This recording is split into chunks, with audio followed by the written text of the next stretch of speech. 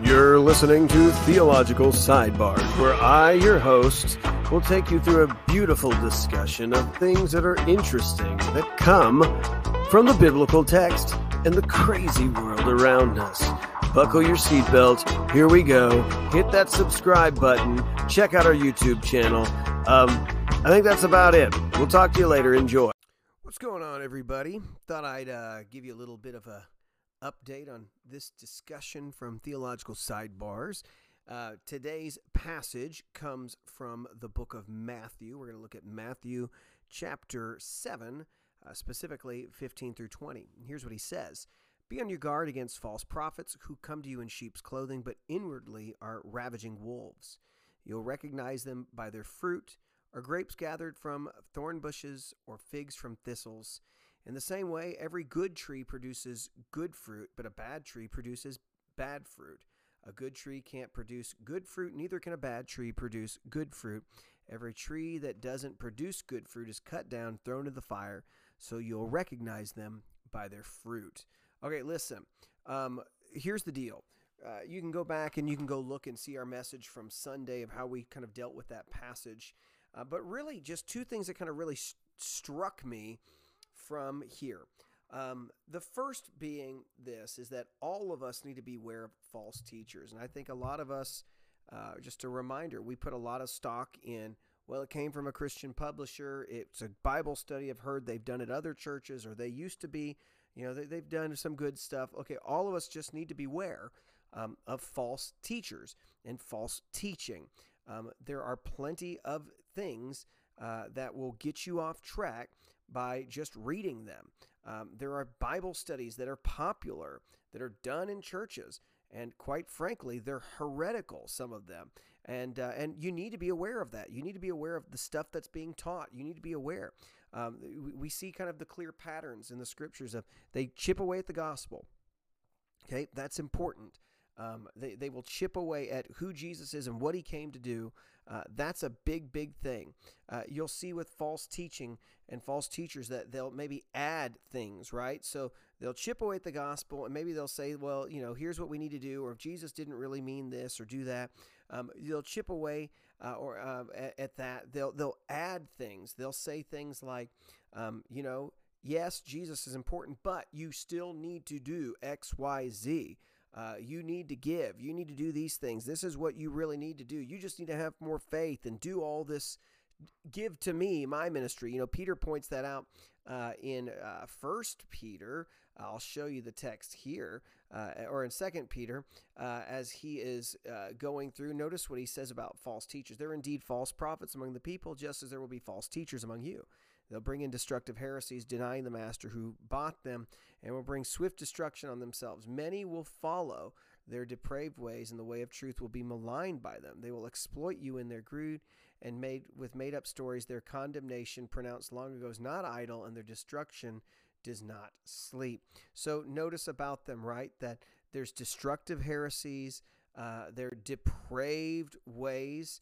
If you look at how that word is used, lack of self-constraint. So typically that might include even some, sexual things that they will be involved with. They're going to exploit you with greed. Those are some things that you'll notice is that, like with false teachers, they'll chip away at the gospel. They're going to bring destructive heresies in the early church. It seems like they're dealing with, you need Christ plus something else. And so that some of the stuff that we need to see is be aware of those messages. All of us do. I'll tell you, one of the popular ones today is we don't need really the scriptures. We just need Jesus. Now, think about that. That sounds, on the whole, it sounds great, right? Yeah, let's get away. We get so caught up trying to explain the Bible, and it's, we just need Jesus. The reality, though, is, and the problem with that is you don't get Jesus apart from the scriptures, okay?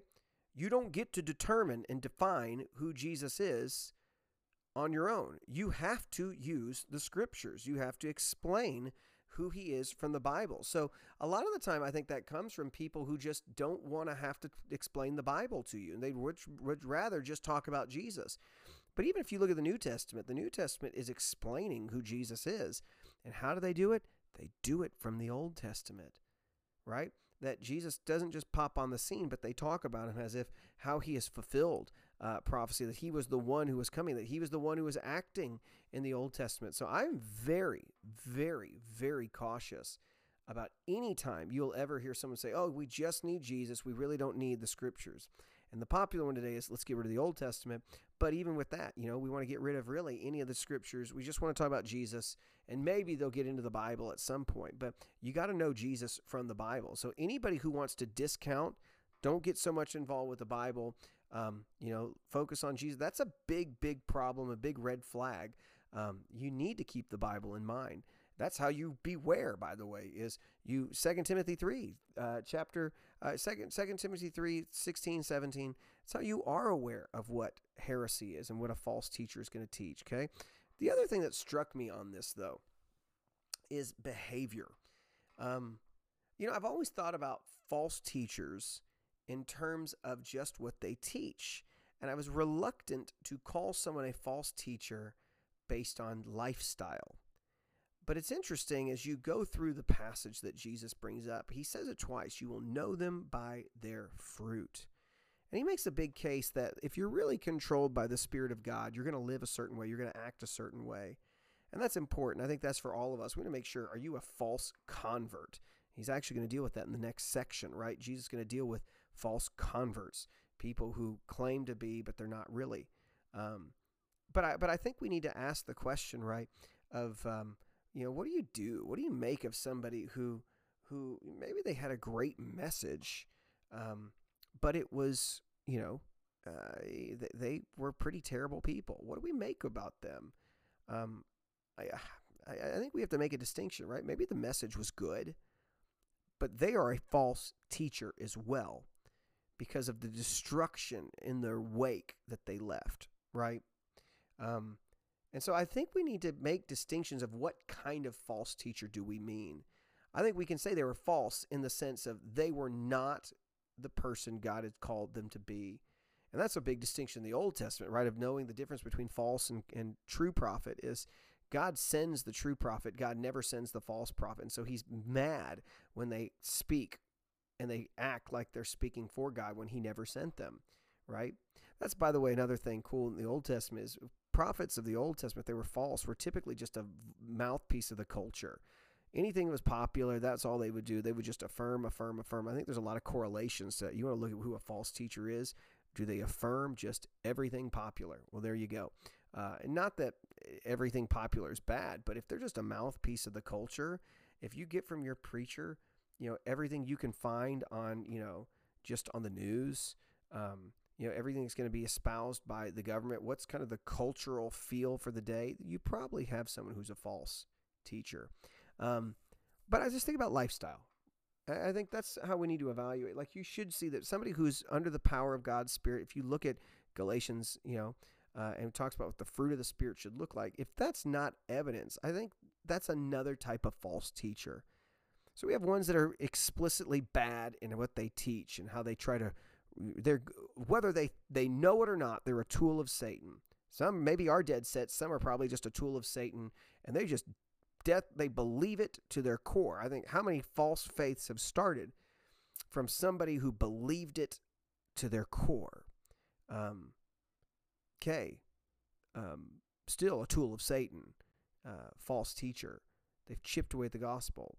Paul even says, if anyone brings another gospel in Galatians, they're accursed. Okay.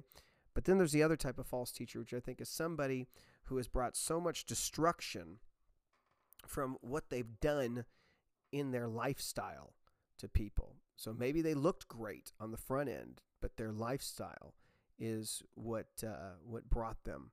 I guess maybe I kind of wrestle with that. It's like the story of Balaam in the book of Numbers, right? Because Balaam's weird. Balaam is this prophet who is an ancient Near Eastern prophet.